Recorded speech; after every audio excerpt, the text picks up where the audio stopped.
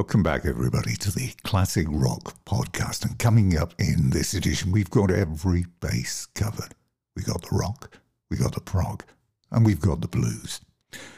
Guests this time round include Geoff Downes, who joins us to talk about his great friend and colleague, John Wetton, who is the subject of a fabulous 8-CD box set, which has just been released. It's called An Extraordinary Life. We're also going to be looking at what Yes are going to be getting up to next year on their UK and European tour. Jim Suhler, a lot of you will know him, who for the last few decades has been playing alongside George Thorogood, the Destroyers.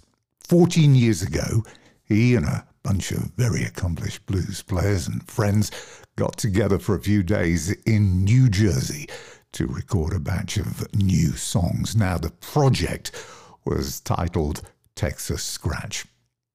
They did it, and then it ended up sitting on a shelf for 13 years. And the whole story began to take on something of a mythical status, with fans just wondering if it ever really existed, and if it did, when were they likely to hear it? Well, the answer is now, because the dreams for those who've been waiting this long have finally come true. Texas Scratch is now out, and Jim joins me to talk about the album and his career. Anything else? Well, yes, as a matter of fact. As through the holidays, there's going to be a few surprises coming your way. Magnum are back with a brand new album this January. It is called Here Comes the Rain, and it's a continuation of this extraordinary run of form that they have been on. It's an 8th album since Escape from the Shadow Garden, and they just keep getting better and better with every release. And it seems that most people agree as well, don't they? Because they continue to chart and sell well with every new release. And on the next show, in between Christmas and New Year, we're going to be talking to Bob Catley about the album. And to get the show on the road, this is a taste of what you can expect. Coming up, we're going to be hearing Blue Tango. And in very quick succession, from one of the best new bands out there, they're called Silver Roller. Some of you for sure will have known and seen them. Others of you may not. But if you love that 70s classic rock look and feel to your music, then this has been one of the finds of the year, I think. I saw them live with Jared James Nichols a couple of months back, and they were fantastic. The track you're going to hear is called Hold. It's their most recent release. And if you like what you hear, then go and see them live, because they really don't disappoint. They're going to be on tour in the early part of next year with another great live band called Devolve. Now, you may remember them because we featured them. We did an interview with them backstage on that Jared James Nichols tour. And if you haven't seen it, if you go to the website, you can see it.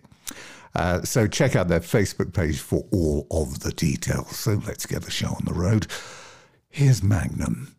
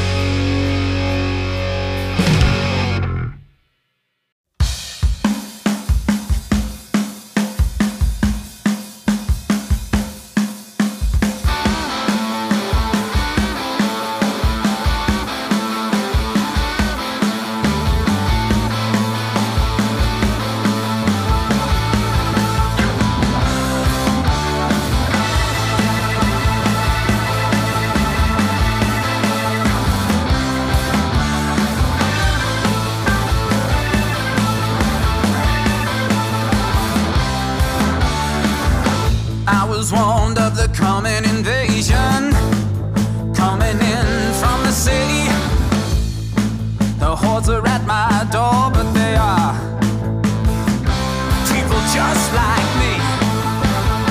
They're people just like me. And I believe for all I see. And I believe that freedom has got a hold on me. A hold on me. It's got a hold on me. A hold on me. People take to the streets and let the revolution begin.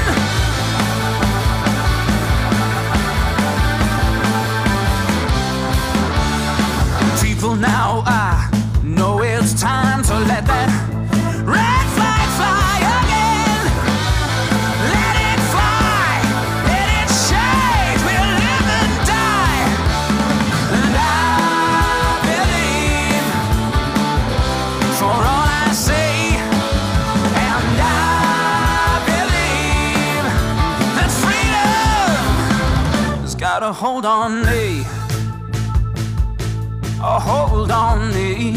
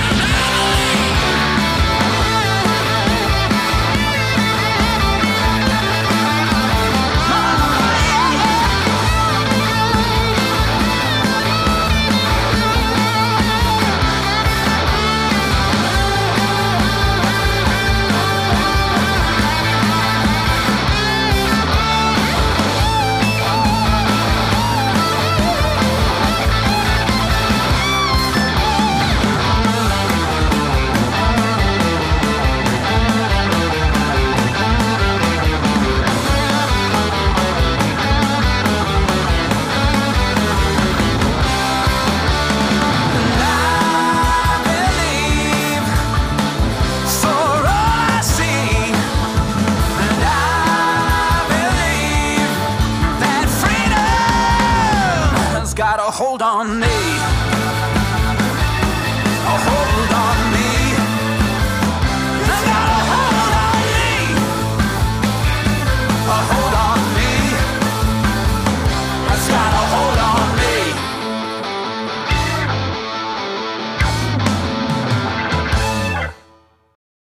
I'm loving both of those. What about you? Magnum, they just keep on delivering that finely crafted melodic rock without it once feeling like you've heard it all before.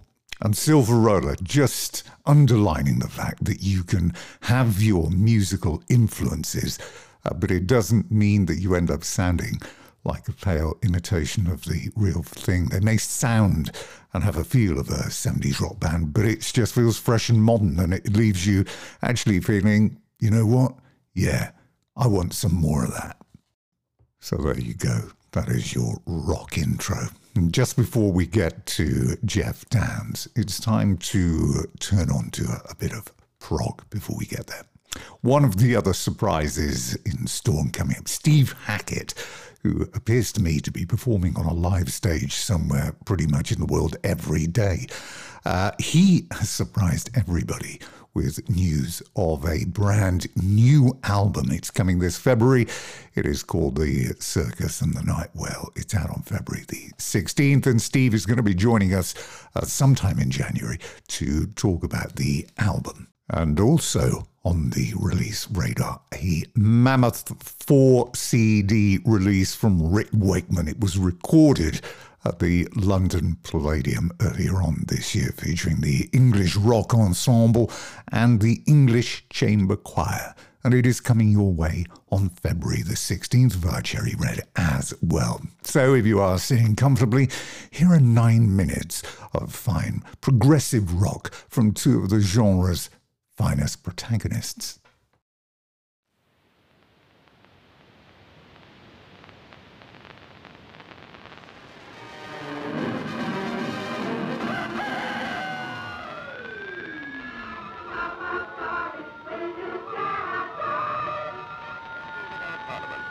year and we went to the post. Are you sitting comfortably?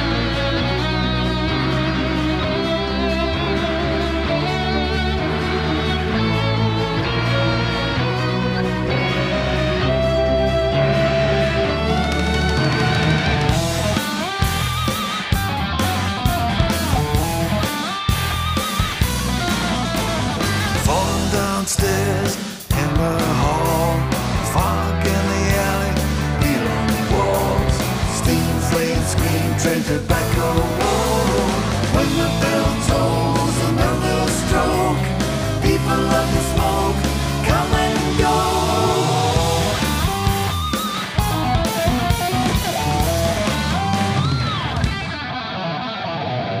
Cloud factory, great perfume, red snake slither under the moon. Horns in the night, play on bomb sites. When the bell tolls another stroke, people love the smoke, come and go. Flash of light when the sun shines through, fairground dreamland where we flew.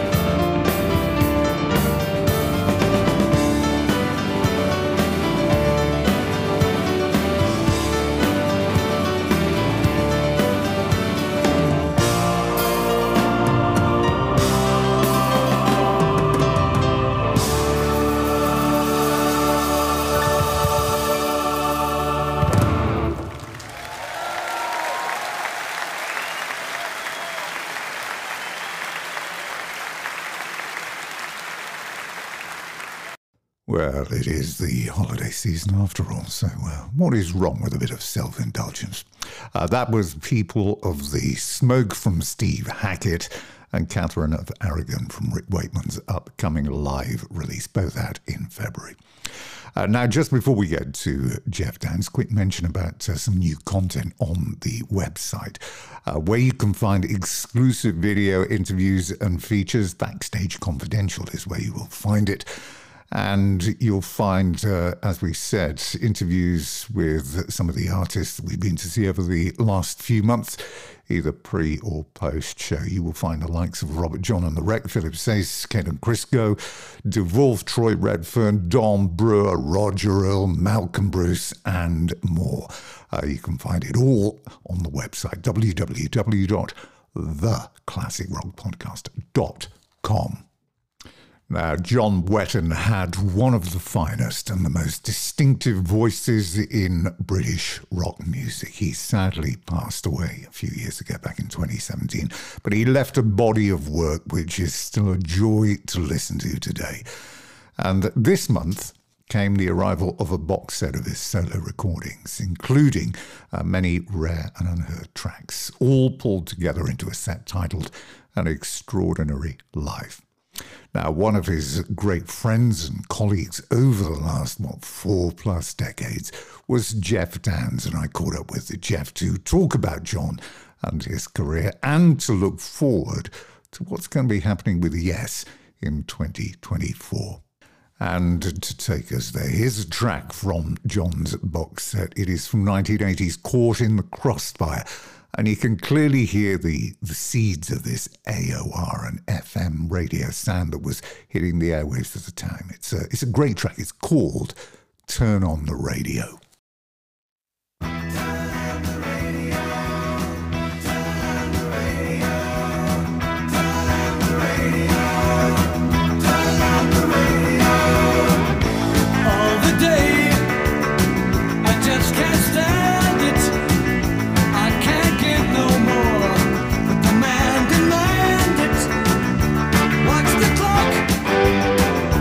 Through the window, wait for it.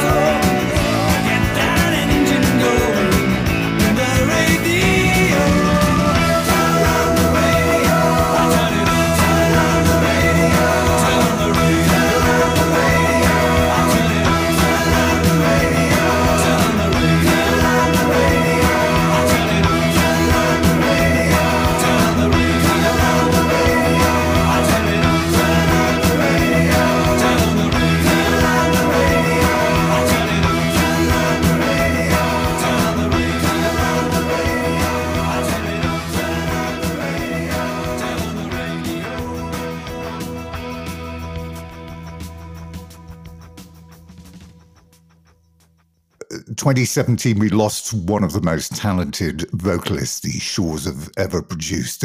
There are many great vocalists we know, obviously, but there hasn't been anybody quite like John who had this unique ability to provide this emotive delivery, you know, the ability to convey very deep emotions with that unique voice. Is that a fair assessment? Yeah, I think John was completely original. You know, he had a very, very powerful top range, but also he had this deep baritone range that he could pull on. And he's one of the few vocalists, I think, that could be convincing in that top register as well as the bottom register. But I mean, it was a very endearing voice. You know, it would draw people in, and as you say, very emotive voice. And you know, that is not just what John was. I mean, you know, in terms of you know, his abilities, was not just his amazing vocal talent, but obviously, you know, he was an iconic bass guitarist as well, and an incredible songwriter. So really, you know, for me, John had it all. So I was very, very fortunate to be in a position where I got to work with him for a number of years. Your first meeting with him, Brian Lane's office, the Asia manager at the time. What were your first impressions? Because you're coming from different backgrounds. So what was it like when you first met? I think initially we hit it off socially, and he said, you know, do you fancy a drink? Let's go to the pub. And that was the first time I met him. So, and his girlfriend, who then became his wife, was working in the office at the time, and we sloped off, and we really had a good rapport. And I think the fact that we both came from similar backgrounds, you know, we were brought up on church music, and you know, we were born outside of London, so you know, it was a bonding really. And I think that when we started to when the formation of Asia was finalised, you know, we had Steve and Carl. I think that John and I felt very close bonds as writers, you know, that because we, as I say, we come from similar backgrounds, and that was very, you know, we just hit it off straight away. John Kolodner at the time, the new A&R whiz from Geffen, if he'd have had his way, Robert Fleischman would have had a stay with Asia. He was with Journey for a very short time. So I didn't know that. I only came across that not that long ago. So what was it like at the time? I mean, was he just saying, listen, this is the guy for you? Well, and then you were saying, no.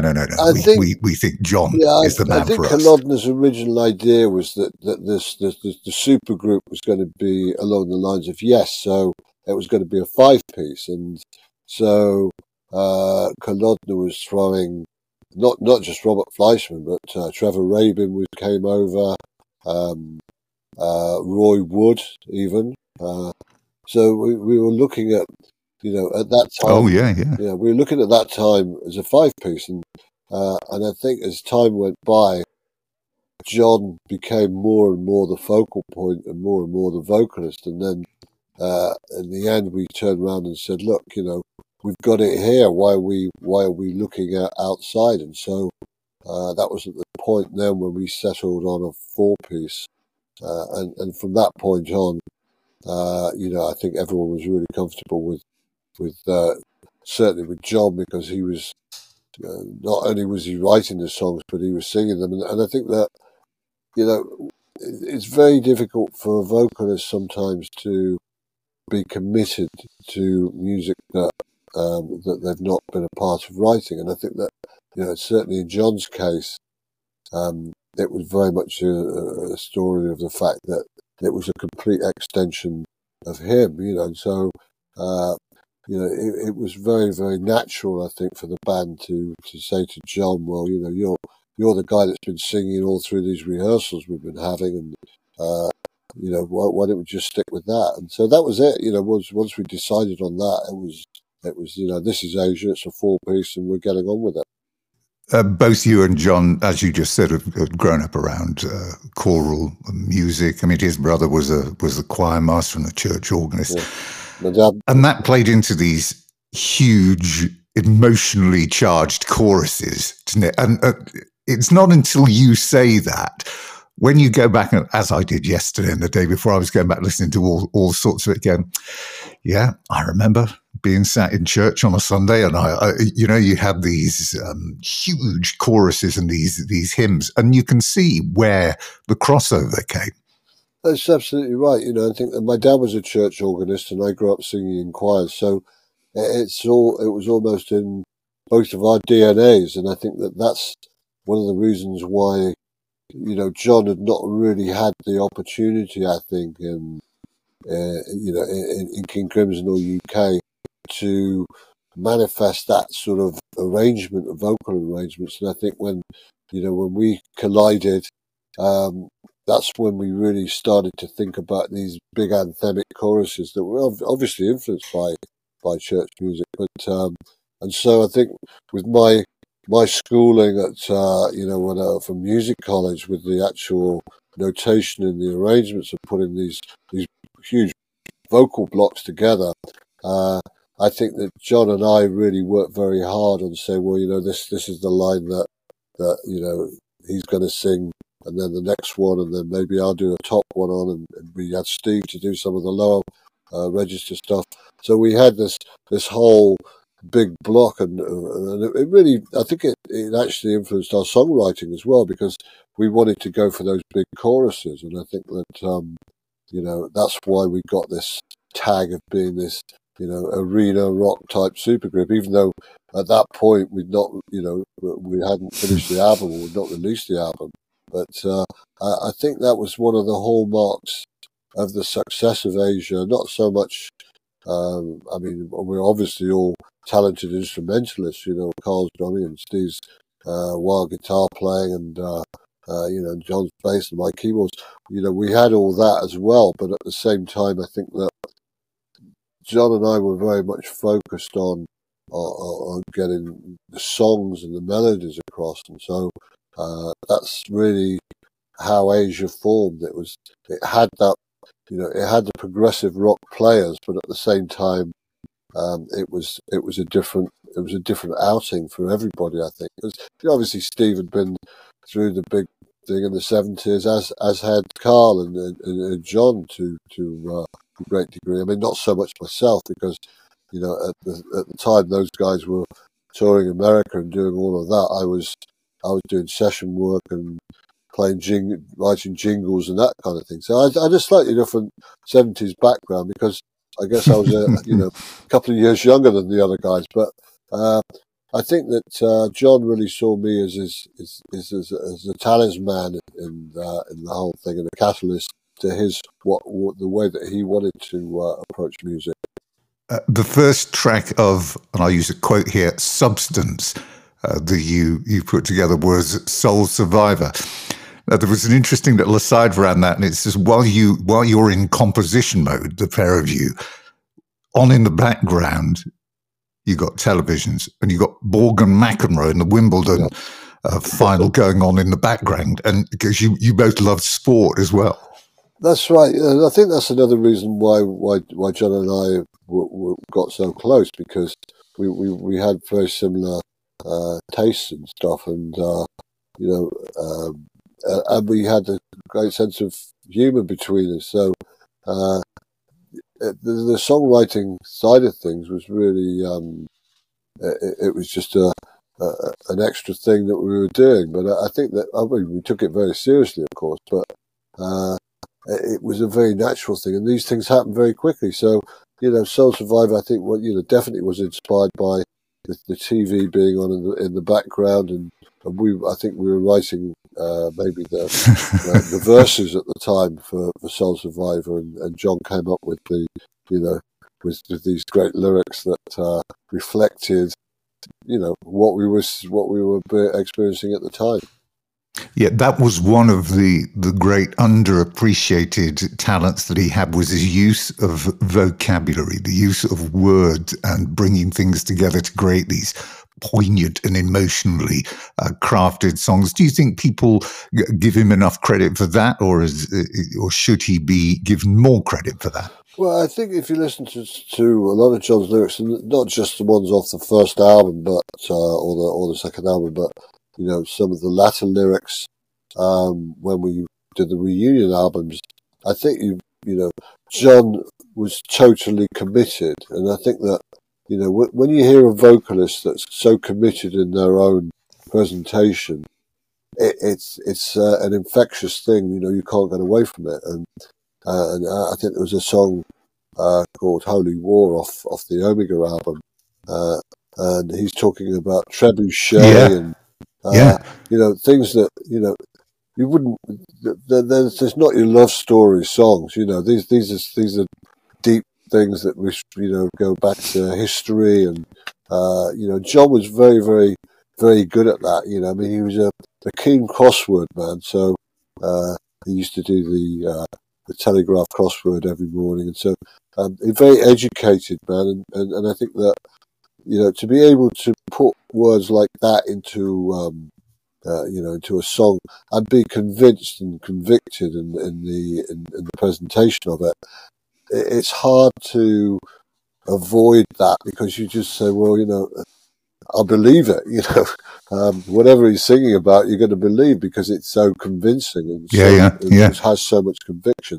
And that's one of John's greatest skills, which maybe some people, did not really grasp, I think, at the time. But I think when you reflect on the music that we wrote together, it's amazing what John was capable of. And certainly, when I was going back to when we were talking about John's vocal range, there was a song also off that album called "There Was a Time," and John starts with this really low, creamy baritone, and then the next verse he goes up the octave and sings the same line with all power. So that versatility is something that I think sets him aside from many, many other vocalists that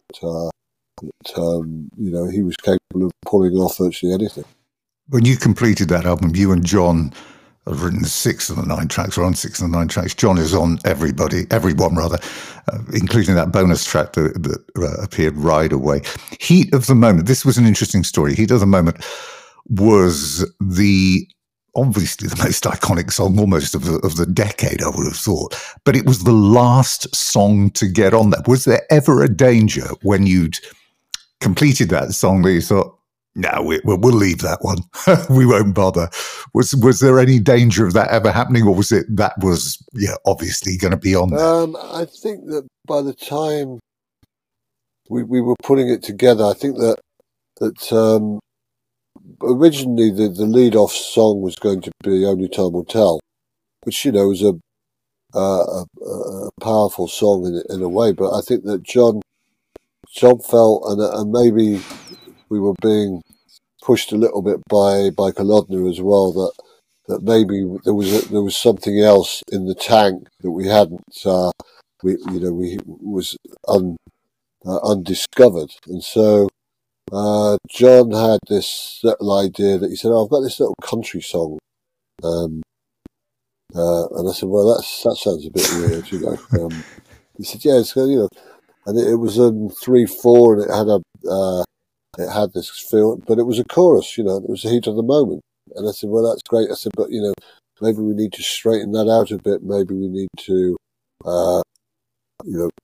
keep it more regular. And I think that when we were writing the verses, I said to John, well, this verse, it's not in a normal time signature, because you've got the riff, the guitar riff, and then you've got the sort of Phil Spector doom doom doom baffing on the drums. So it was very much a case of well, this is different, and I think that that we really worked hard on that, because again, with that great anthemic chorus coming in, it's hard to run away from it, and so I remember at the time we'd got the verses, we'd got the choruses, we were very, very keen on the intro being that power guitar. And I think Steve was a little bit reluctant at first to because it's not really his style, you know. And that was a bit of sort of, I suppose, something that was a bit alien to him, you know, to play a power guitar intro like that. But I think we pushed for it, and eventually Steve said, "Okay, I'll do it on," and he did it on different guitars, and it came out sounding brilliant. So when we had those elements, but we didn't really have the middle section. And then I think John and I sat down one afternoon, probably watching sport again or something, and we came up with the whole middle section with the the R's and the breakdowns and all that kind of stuff. So it was something that by the time we went into the studio to do it, it had only been written maybe a couple of weeks before we actually went in the studio. Everything else was really heavily rehearsed. You know, we had, you know, Wildest Dreams and the Shuffle, Time Again. So we had all of those really heavily rehearsed. I mean, a lot of people didn't give us credit at the time because they thought, this band's just been put together on a test bench, you know, with the big record executives. You know, they've assembled this band, the super group kind of thing.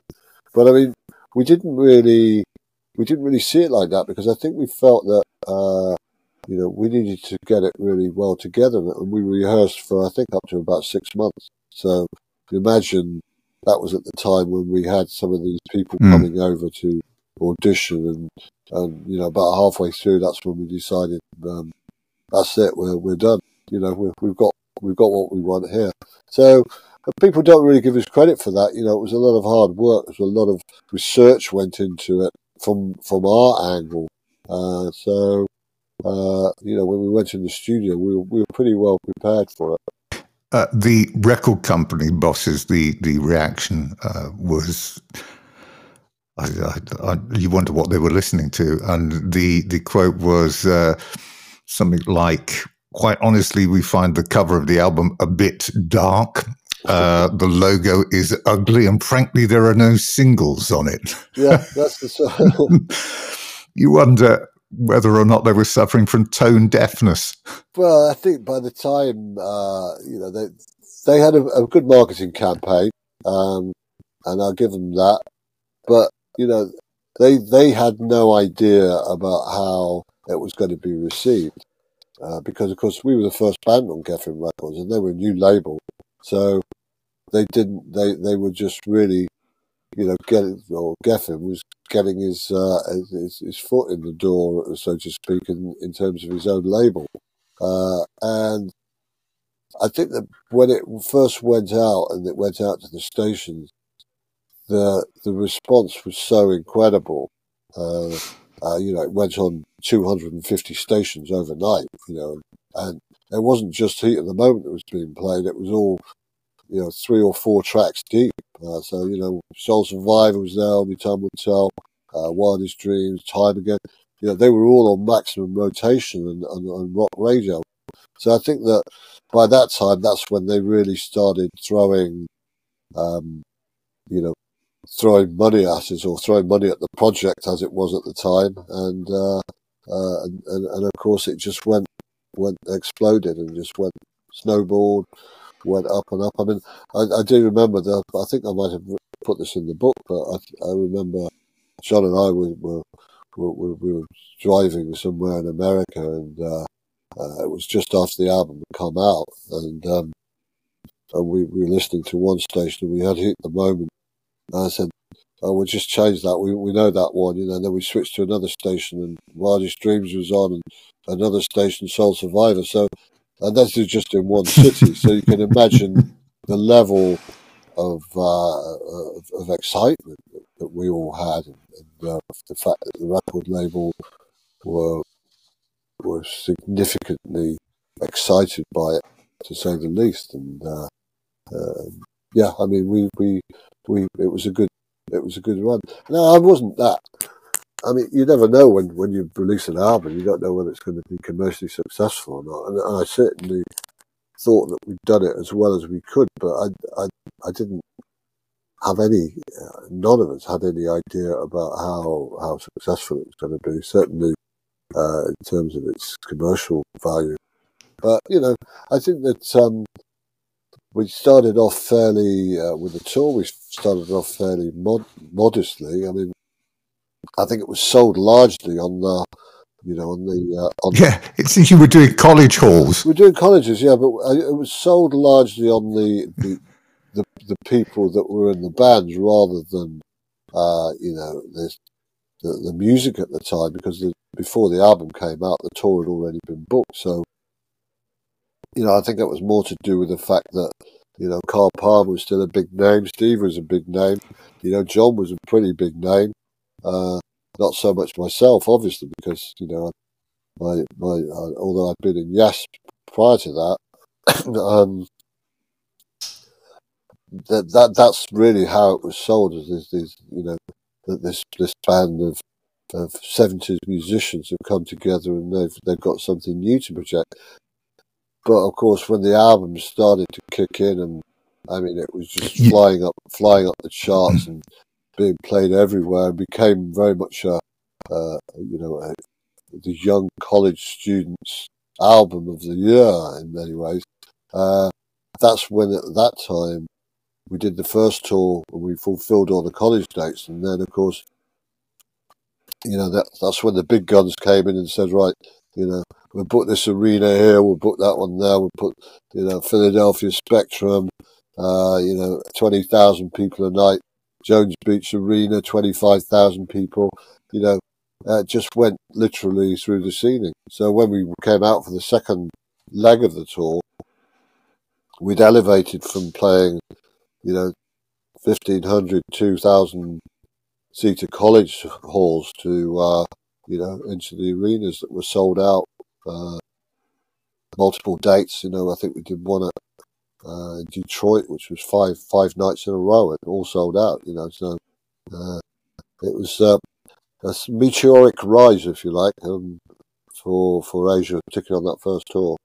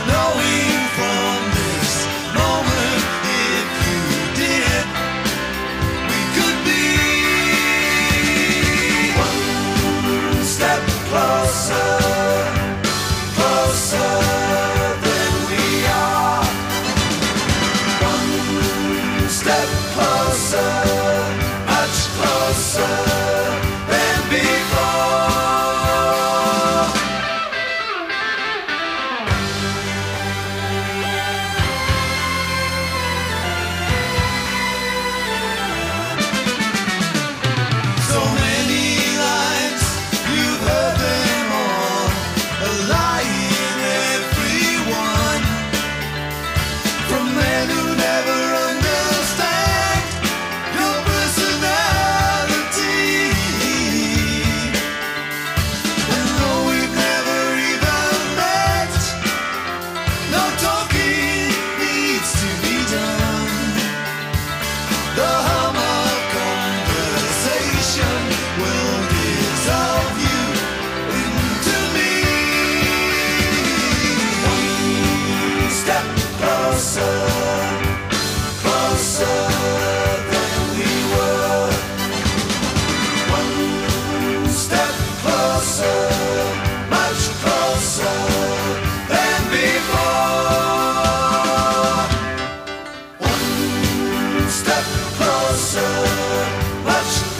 closer than we were.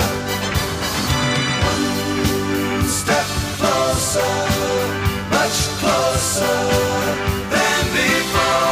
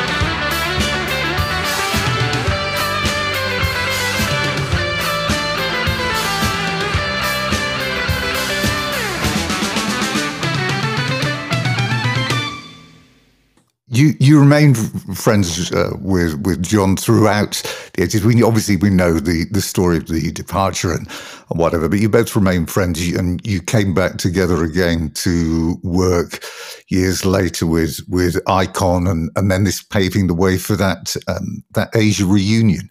And I was thinking, actually, if you went back again and you had the debut album, if you then just sort of airdropped what you produced on the reunion back to maybe after Don't Cry, would have been fabulous. You'd have been up there for the decade, I would have thought, because those albums you did on that reunion, Phoenix, Omega, Triple X, Gravitas, had tracks on there.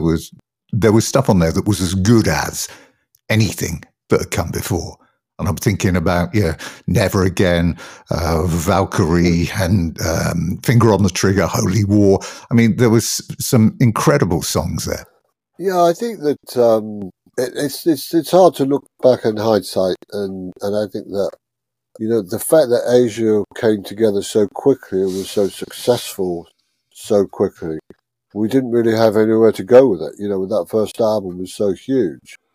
It was the biggest selling album, in the world that year. So you've got it's very hard to know where to go from there. And I think that was one of the things that had the progress been slower and we'd started lower down, the scale, as it were.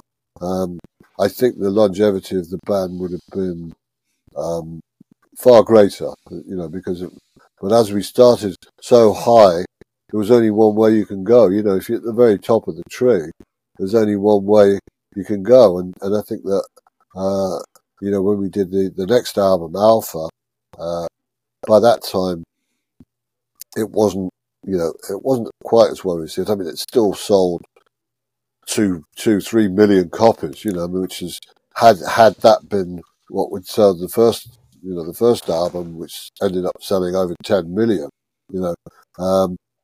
if it had been a more gradual rise, then I think that we'd have had a lot more longevity. But as I say, it's all hindsight, and I think that the fact that we had that opportunity, to come back, in 2005, 2006. There was a feeling that there was a lot of unfinished business, and I think that when we got together again, I started writing with John again. We still had that, we had a great rapport. John would come. I live in Wales, and he lived in Bournemouth. So we'd literally, I'd go down to his place, and he'd still have the old piano, that we'd written Heat of the Moment on and Soul Survivor. And we'd crack the old piano out, and it would be the same thing, he's got this idea, I've got that idea. We put them together, and then I'd go home and we'd have maybe a couple of songs in an afternoon, And that's how how natural it was for us that it was not a great effort to put our music together and make it work. The tracks that you were working on around the time when he passed away were heading toward another Asia album. I understand. I mean, you can correct me if that's wrong.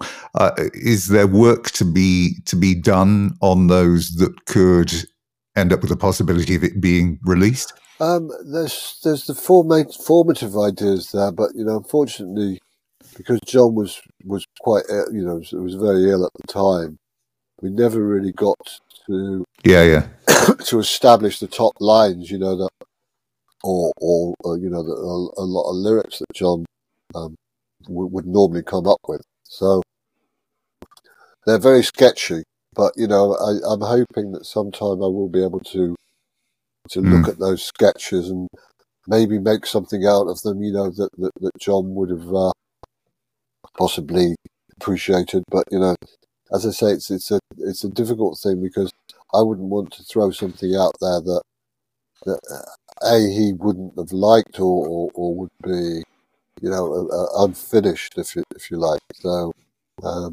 it's one of those things that's it's there in my mind, and I know all the bits and pieces that we had, but whether or not I could actually craft something out of it, I'm not sure.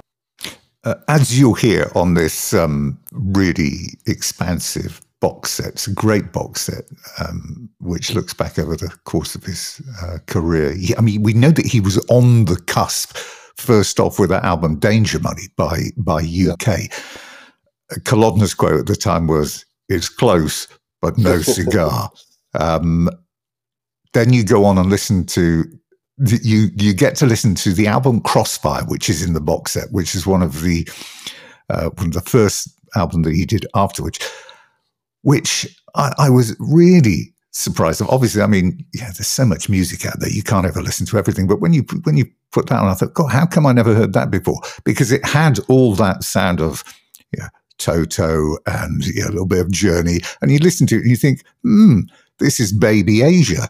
This is, it was a great album. And this box set is stuffed full of stuff like that. Yeah, because I think John was just looking for something, and so a lot of that stuff is he's dipping his toe in the water, because he, as much as he's was very proud of the King Crimson stuff that he did, he was looking for something, I think, that was maybe something more mainstream, something more accessible, because John, he wanted to be a rock star, and I think that,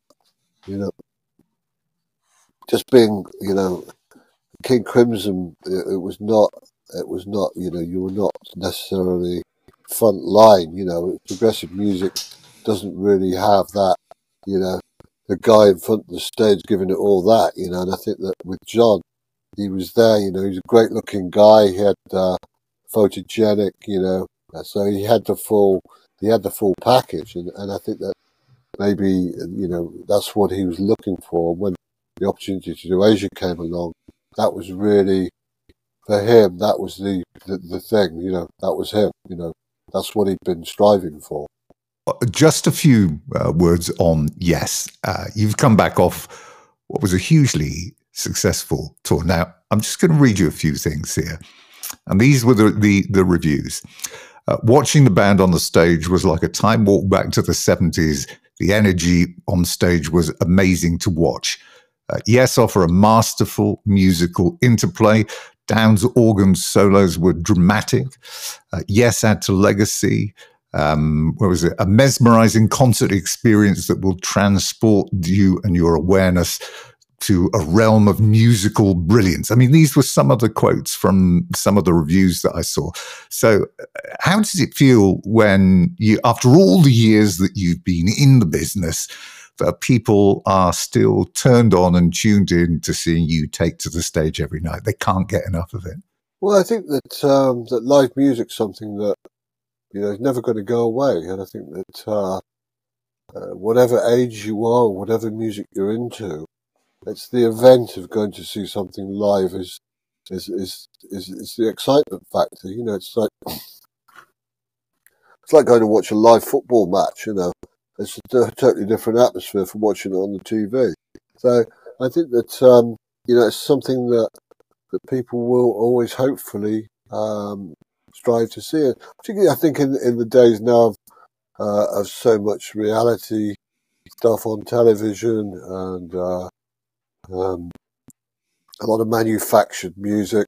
I think that the fact that people go out and they see people grappling with their instruments and making music together, and the camaraderie and the connections between all the musicians on stage.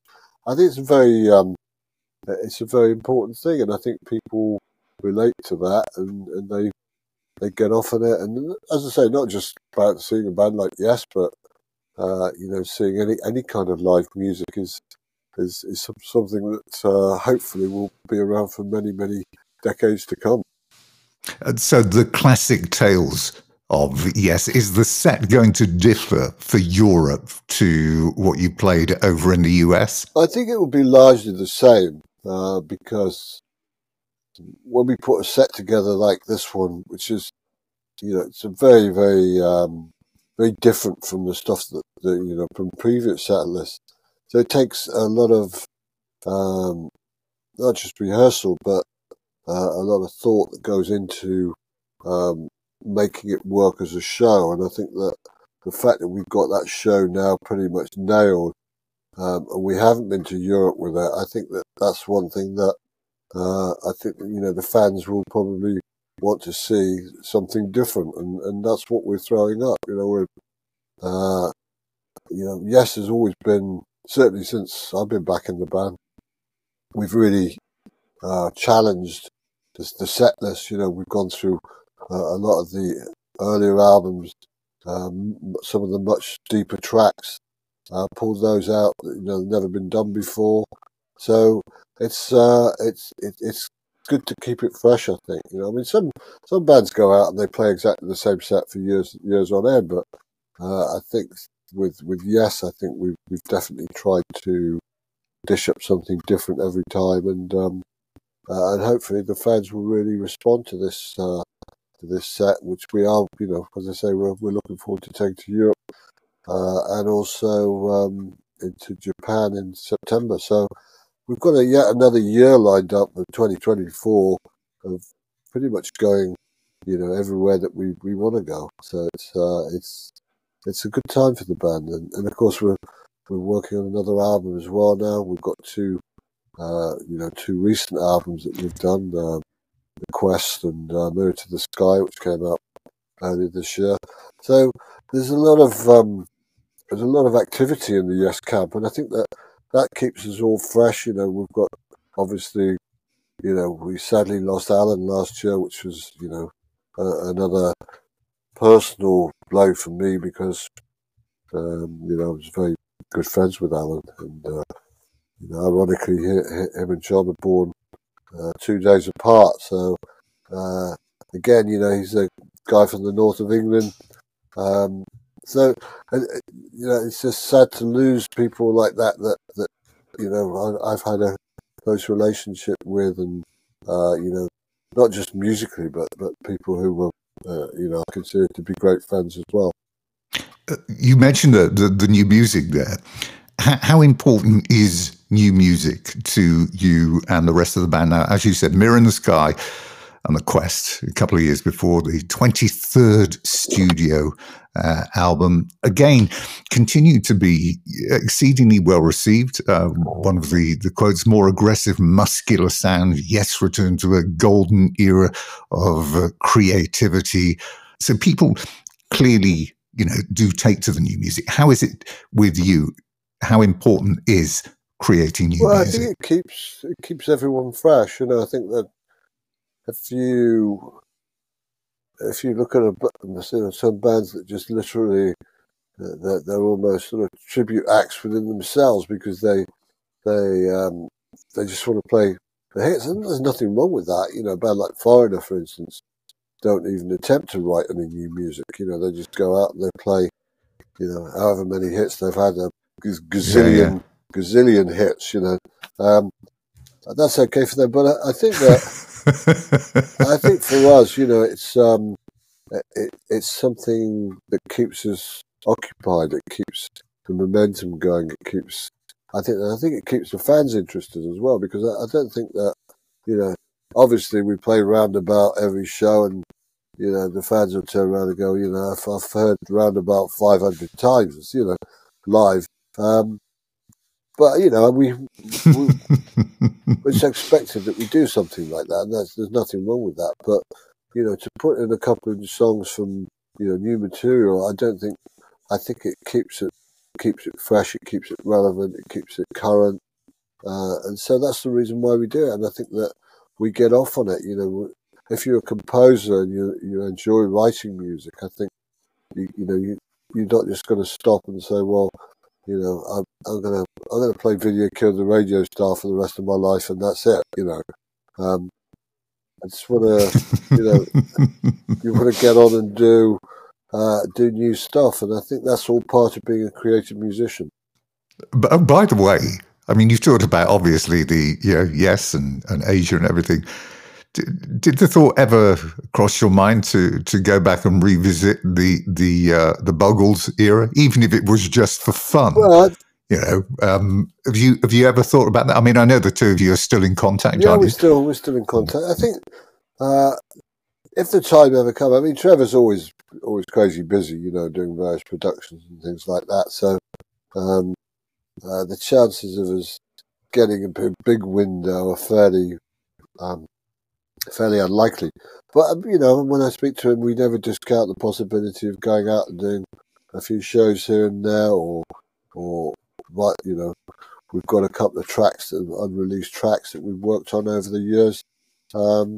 So yeah, I mean, I don't think it's never off the table, put it that way. And I think that Trev's had an amazing career, as you know, as a producer, and I've always got, I think, a soft spot for each other, because that I know how hard we worked putting the Buggles together, and we were a couple of unknown guys, from the north of England. So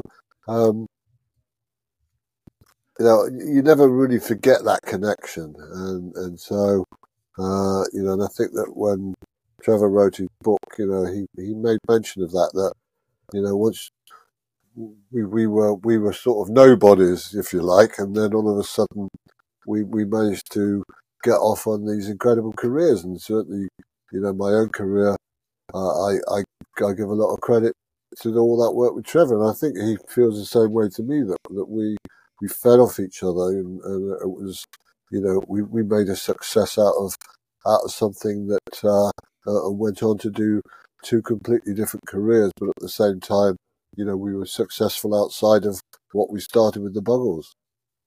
Last question then. You've had this amazing career. I mean, what you've achieved, you maybe wouldn't have thought in your wildest of dreams you would have got close to. Is there anything left that you would like to achieve that you haven't done before? Something that you think, I'd love to work with them, or I just want to do that, and that's the one thing? Or have you done it all? Well, I think you never turn your back on the fact that there might be one more in you, another hit record, or something like that. That never really leaves you. And I don't actually write necessarily to try and gain any commercial recognition, because I've done that, and I've been there, and I've got the T-shirt on that, so I don't feel that I need to strive. But at the same time, for sort of more recognition or whatever. But at the same time, I think that it's always down to getting satisfaction out of making music, and that's something that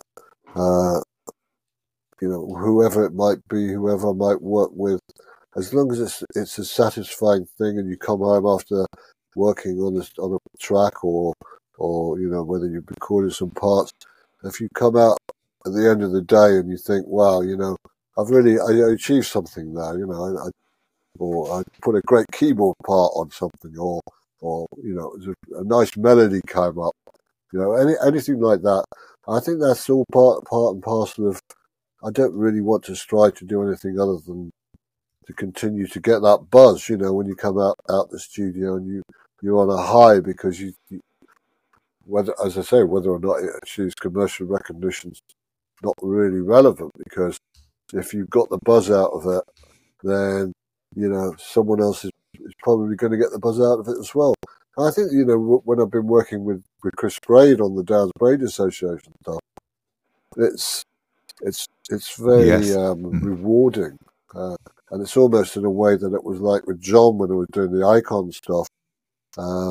We were just really writing for ourselves, and hopefully other people will get off of it, as they did. Other people found great solace in some of the materials, found excitement in the material. So I think that as John always used to say when he was asked what's it like to be writing, he'd say, "Well, that's what we do. We're musicians. That's what we do. We make music. And that's just about as simple as I can make it."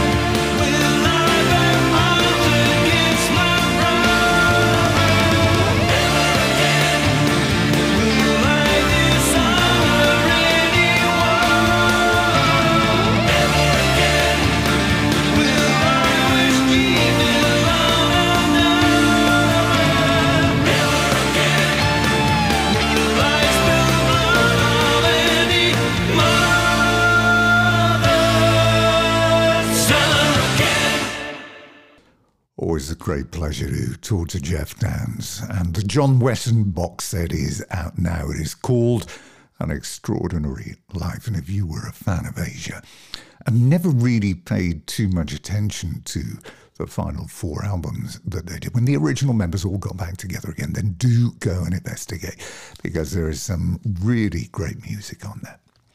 And that brings us neatly along to Texas Scratch. Now, this is the project that few thought it'd see the light of day, as it sat on the shelf for, 13 years. But it is finally out. So I spoke to Jim Suhler earlier on this week about the project's beginnings, if there is potential for a future or a follow-up or whatever. And, of course, we'll look back at his solo career with Monkey Beat and with George Thorogood. Here's a taste, though, of what Texas Scratch is all about.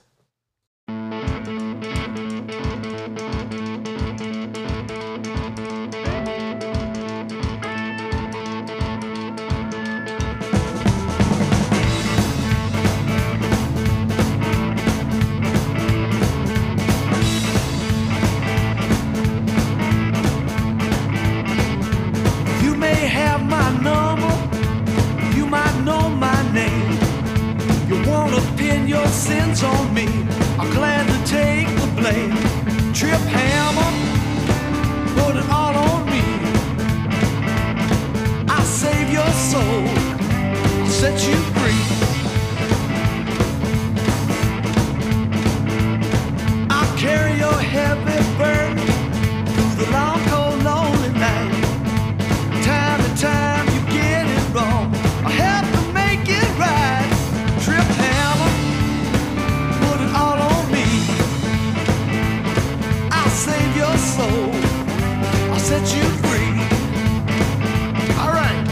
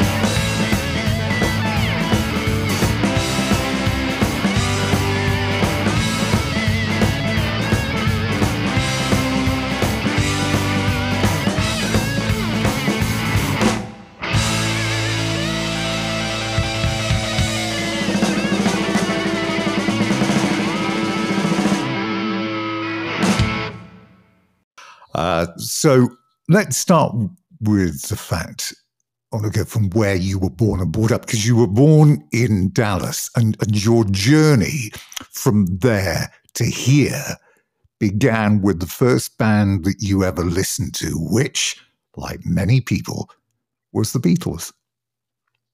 That's right. Their reach was far from Liverpool to East Dallas. I just, I don't know. It's just when I saw it, it was just instantly, it's like the world went from black and white to color instantly. Now, tell me, you got your first guitar when you were 14 years of age, the $50 Harmony, which you still have, I believe. Yeah, it's actually sitting in the corner right now. Yeah, it was an exceedingly cheap guitar when it was made, and then by the time my father purchased the guitar for me, and it was already, it was, I think he paid $50 for it, which was a lot of money at that time, I guess. And it's not a very good guitar, but it's got a special sound, and it just won't stay in tune. And I rarely play it. I've recorded with it a few times, but it was difficult to even get through a take without having it slip out of tune. So it's more of a sentimental attachment than an actual tool in the toolbox these days. So were you leaning on your parents' music catalog as well when you were growing up? Was it a musical household? Well, not probably compared to some, but that we did, my father enjoyed Dixieland jazz, and at that time, groups like Herb Albert and the Tijuana Brass, Al Hirt, Pete Fountain, that sort of thing is what he listened to, which I liked. In fact, the first place I ever heard live music, other than like going to a church when I was a kid, was at Preservation Hall in New Orleans. My dad took me in there, and they had some old timers in there that would play When the Saints Go Marching In, and Tiger Rag and stuff like that. So it was just like going into a secret world at that age, when I couldn't have been more than 9 or 10 years old, but it was just intoxicating. Your influences were quite varied. We're talking about that great picture in the background of Son House there. You've got Freddie King, Lynyrd Skynyrd and the Allmans, which you would expect. But you also had a harder edge as well to what you were listening to. There was AC/DC for a start. So Rory Gallagher was mentioned, ZZ Top. So there was a blend of rock and blues for you. Oh yeah. I mean, I just, I didn't make distinctions. If I liked it, I just liked it. But I did tend to gravitate more to the blues-based sounds initially, and got into straight blues like Son House through people like the Allman Brothers or the Rolling Stones, because they covered a lot of these old songs. I think the first time I ever heard the name Son House was in a Lynyrd Skynyrd song called Swamp Music. Yeah. I didn't know who he was at the time, but I did learn. And so I mean, I've always just I've liked players who tend to take things from all, from all sources. There was a guy in Texas called Bug Sanderson, the guitar player, and he was a big influence on me when I was young. He kind of was a guitar hero. He didn't have the high profile that Johnny Winter or Stevie Ray Vaughan did later, but all the musicians knew him and respected him. And, if you were a hotshot guitar player on tour and you came to town, he would come out and sit in with you. Like he did that with Roy Buchanan. And so he was a big influence on me, just the way he was much like Rory Gallagher. He wouldn't play that industry game. He wouldn't get a skinny lead singer with tight pants and a shag haircut, which was kind of the template at the time. So I always admired that, they just stayed true to their own inspirations and, whatever initially got them into it, because it's so easy to get distracted. So was your mind made up very early that music was going to be where it was at for you? And that, the moment that you left school or education, whatever, that is the road you were going down? I'd like to say yes, but I loved it. I didn't have it together at the time. I was pretty scattered. I was, going through a lot. I was typical. I don't know how typical it is, but I was at late teens. I was, I was just into cars and girls and, taking drugs and just raising hell and trying to live that life. I really had that part of it down before I had the music down. Even though I was playing, I just didn't know how to really break in. So I got married and we had a daughter, my wife and I had a series of jobs. And when I was about 25, that fell apart and my marriage fell apart. And I decided that was sort of my decision. If I'm going to do this, I'd better do it now. So I got kind of a late start in that regard. You made up ground pretty quick, didn't you, with Monkey Beat in, 91, getting it together, 92, the recordings, and the first album in 93. So it's 3 decades now, 30 years of music that you can look back on. Yeah, and it's that blows my mind because I don't know, time is, I don't want to get all cosmic because I'm not really good. Time is linear, but it's not. It's almost like sometimes something that was 30 or 40 or 50 years ago can seem like you just walked out of the next room. And, and other times it can feel like, man, you can't even perceive how far back it is. But I knew it was something I loved and I wanted to do if I could figure out how to break in. So I just got out and worked hard and tried to get out of Dallas. And I had some breaks, but I was prepared when those breaks occurred. So you had this chance meeting, didn't you, with George Thorogood in that bar in Memphis, and he recommended Terry Manning, the producer, who had a real A-list of clientele, Aretha Franklin, ZZ Top. He recommended them, but did you think that he would get back to you and say, "Hey, yeah, I want to work with you"? And what was it like when he did get back to you? Well, I was excited, but I was terrified because I knew, I had to produce something. I just remember being really, I was almost physically sick from it because it was, I just didn't want to flop. I didn't want to go in and, there's a term for that, imposter syndrome. Yeah, absolutely. Right. Liver. So I remember going in the studio and he had a picture of Robert Johnson and a picture of Angus Young in the studio, and he had Albert King's old guitar case. And I felt at that moment, I felt like this is going to be okay. I mean, I was so intimidated by his resume, but he was great. And it was a wonderful experience. And he's obviously a fantastic producer. He was engineering that Led Zeppelin song, "Since I've Been Loving You," with the squeaky bass drum pedal. Yeah. I'm sure you know that story. So tell me, you ended up then opening for George Thorogood on tour. So, I mean, things happen pretty quickly. You've had the production with Terry, and then you're on the road. I mean, this must have been a great time for you. It was. I was still, blown away that it was happening. Everything was happening fast, and just a couple of years before, I was happy to get a Wednesday night at the Greenville Bar and Grill, and then next thing we were in theaters and arenas, hockey rinks, and touring all over Canada and the U.S. But when the album came out, my album, first album, then we started going to Europe and playing, and yeah, it was great. I was, I worked really hard. The whole band worked really hard.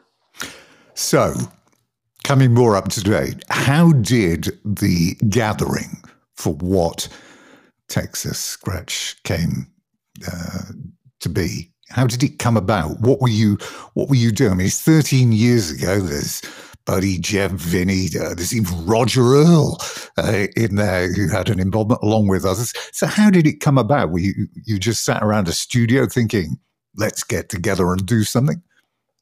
No, not at all. There was a guy from Long Island, New York City, named Arnie Goodman. He initiated this project. He had the means, and I'm not sure how to put this, but he had some connections, and the idea was to have us all convene. He put the lineup together. We would all convene in New Jersey, which is like 1,500 miles from Texas, to record this album.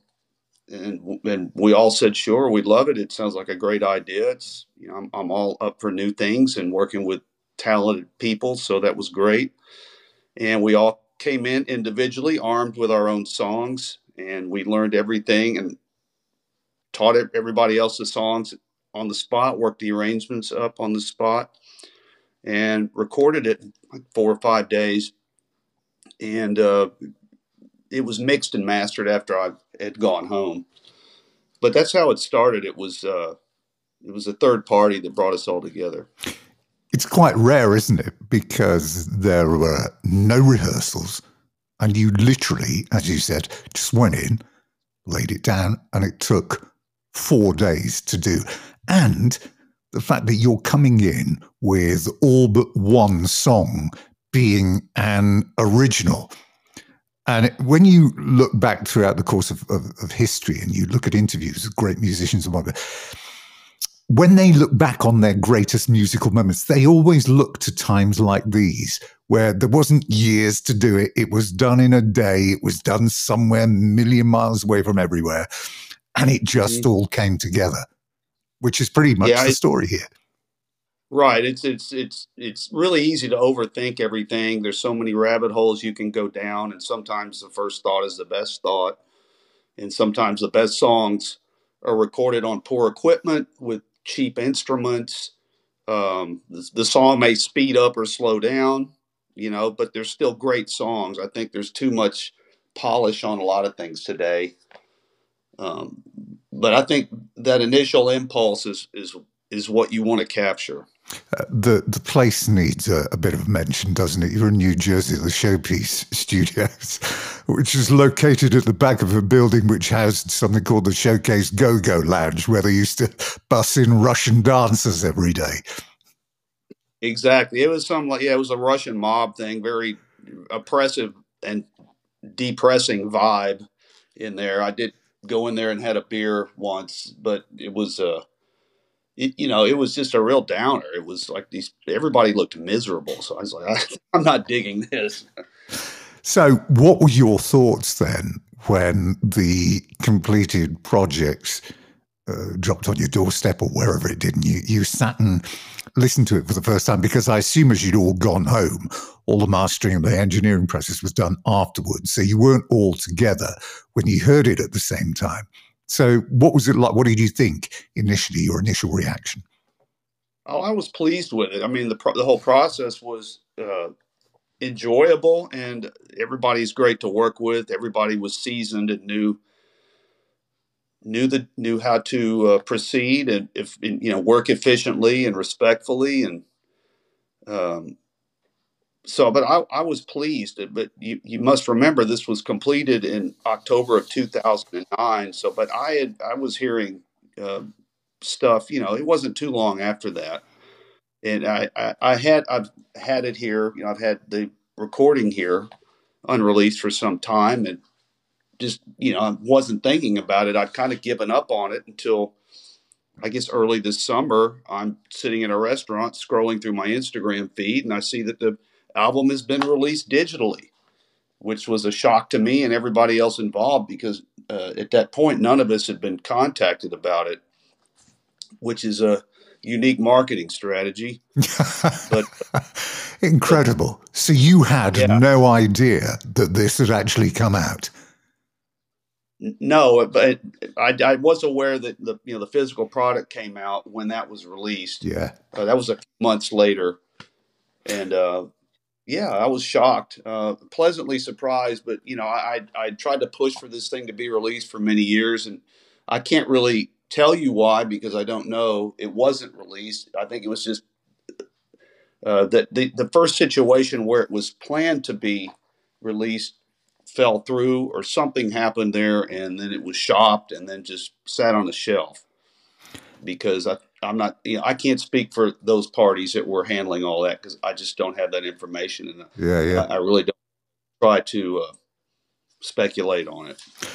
You actually did a few festival gigs together as well, didn't you? After the recording process had been done, so I mean, you're out there performing it live. How did it feel to actually play it in the live environment, and what was the reaction like? It was a lot of fun. I mean, I really love these songs, and I love playing with Buddy, and I don't think Vince was there. I'm not sure what was going on, why he wasn't there, but it went well. We did 2 festivals in Canada, one in London, Ontario, and the other was in Windsor, which is right on the U.S. border across from Detroit. And it went well, but I think that was in 2010 or 11. Yeah. So it's been a minute, yeah.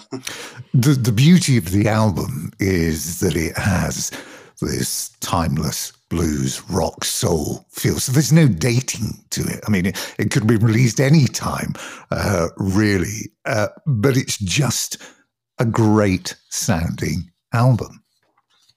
Yeah, I really like the production on it, and that was Ben Elliott, who owned the studio, Showplace Studios in Dover, New Jersey, who sadly passed away maybe a couple of years ago, as well as the bass player on the project, Nathaniel Peterson. So, I mean, that's how long this thing sat on the shelf. 2 of the parties involved had passed away, sadly. But that is a shame. We took a lot of the influences, I would say mainly were from like the stuff Buddy and I grew up on here in Texas, like ZZ Top, who was huge in Texas. That they could sell as many tickets as the Stones or just about anybody. They were so big here, and I'm talking pre-Eliminator, before the Beards, synthesizers. The first 4 or 5 albums were hugely influential on Buddy and I, as far as the material, the approach, the tones.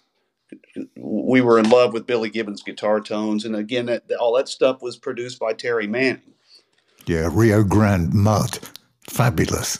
Yep. So tell me, what is next with this project? Are there any thoughts that you could pull together and record something else again? I mean, I'm assuming that you've spoken to those that are still around, and they clearly have the same view as you, which is, wow, this is a great album. We could have done 4 more in the time we've waited for this. So what is the plan? Well, we would love to do something else. We're just kind of in that tunnel right now of promotion, and we're doing some shows. There is a geographical consideration because Buddy and I live about 30 or 40 miles apart. But our drummer, Geoff Simon, lives in the Philadelphia area, which is near New Jersey, 1,500 or so miles away. And Vince Converse, the other guitar player, the 3rd player, lives in Denver, which is like 14 hours by car from where Buddy and I live. So right now, Buddy and I are just doing some gigs in the North Texas area to promote it. But we're looking into 2024. To do some festival dates, some theater stuff. We'd love to come to the UK. I know Buddy has a good fan base there as a result of his tenure with John Mayall and the Blues Breakers. Absolutely, yeah. Yeah. Buddy's one of those players where sometimes I just like stand there. I stop playing and watch because I'm so impressed by what he's doing.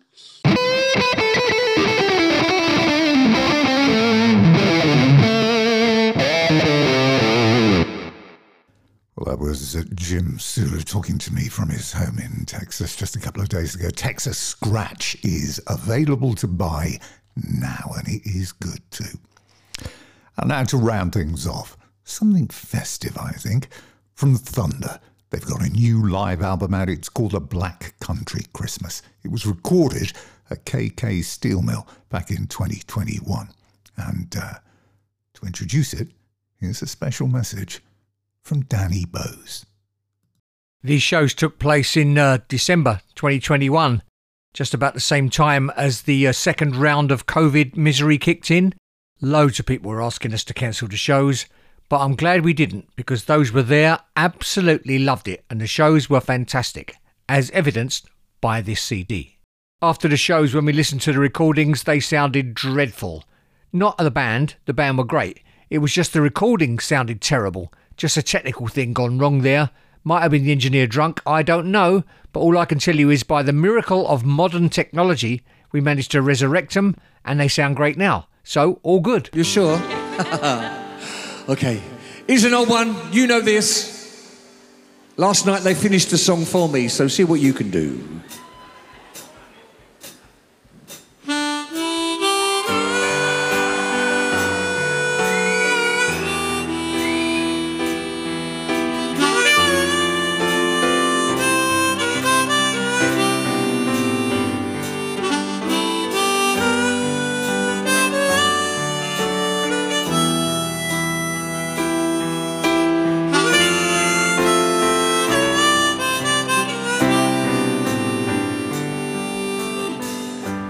Once in a while I drift in time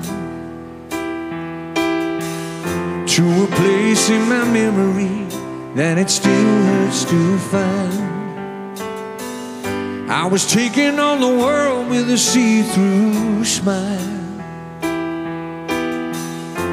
but dying on the inside all the while. I was dying on the inside all the while, like a martyr that don't want sympathy. I locked away my feelings and threw away the key. It was gonna take a miracle to pierce my pride. Tower of strength that tried. When your loving washed right over me like the tide. And now I believe in love. I believe in love. I believe in love. I believe in love. You're the reason why I came. 'Cause when I look at myself in the mirror, I see a better man, a better man. Yes, it's hard finding words that can say how I feel about you. I don't care if it sounds like another old cliche, but I can't stand the thought of living my life without you for even a day.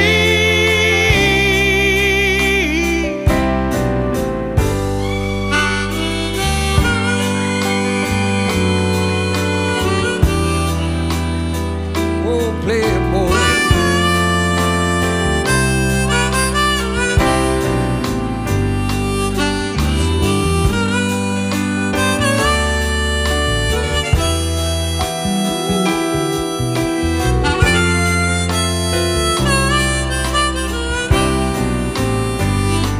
Now I believe in love. Yes, I believe in love. You're the reason why I came.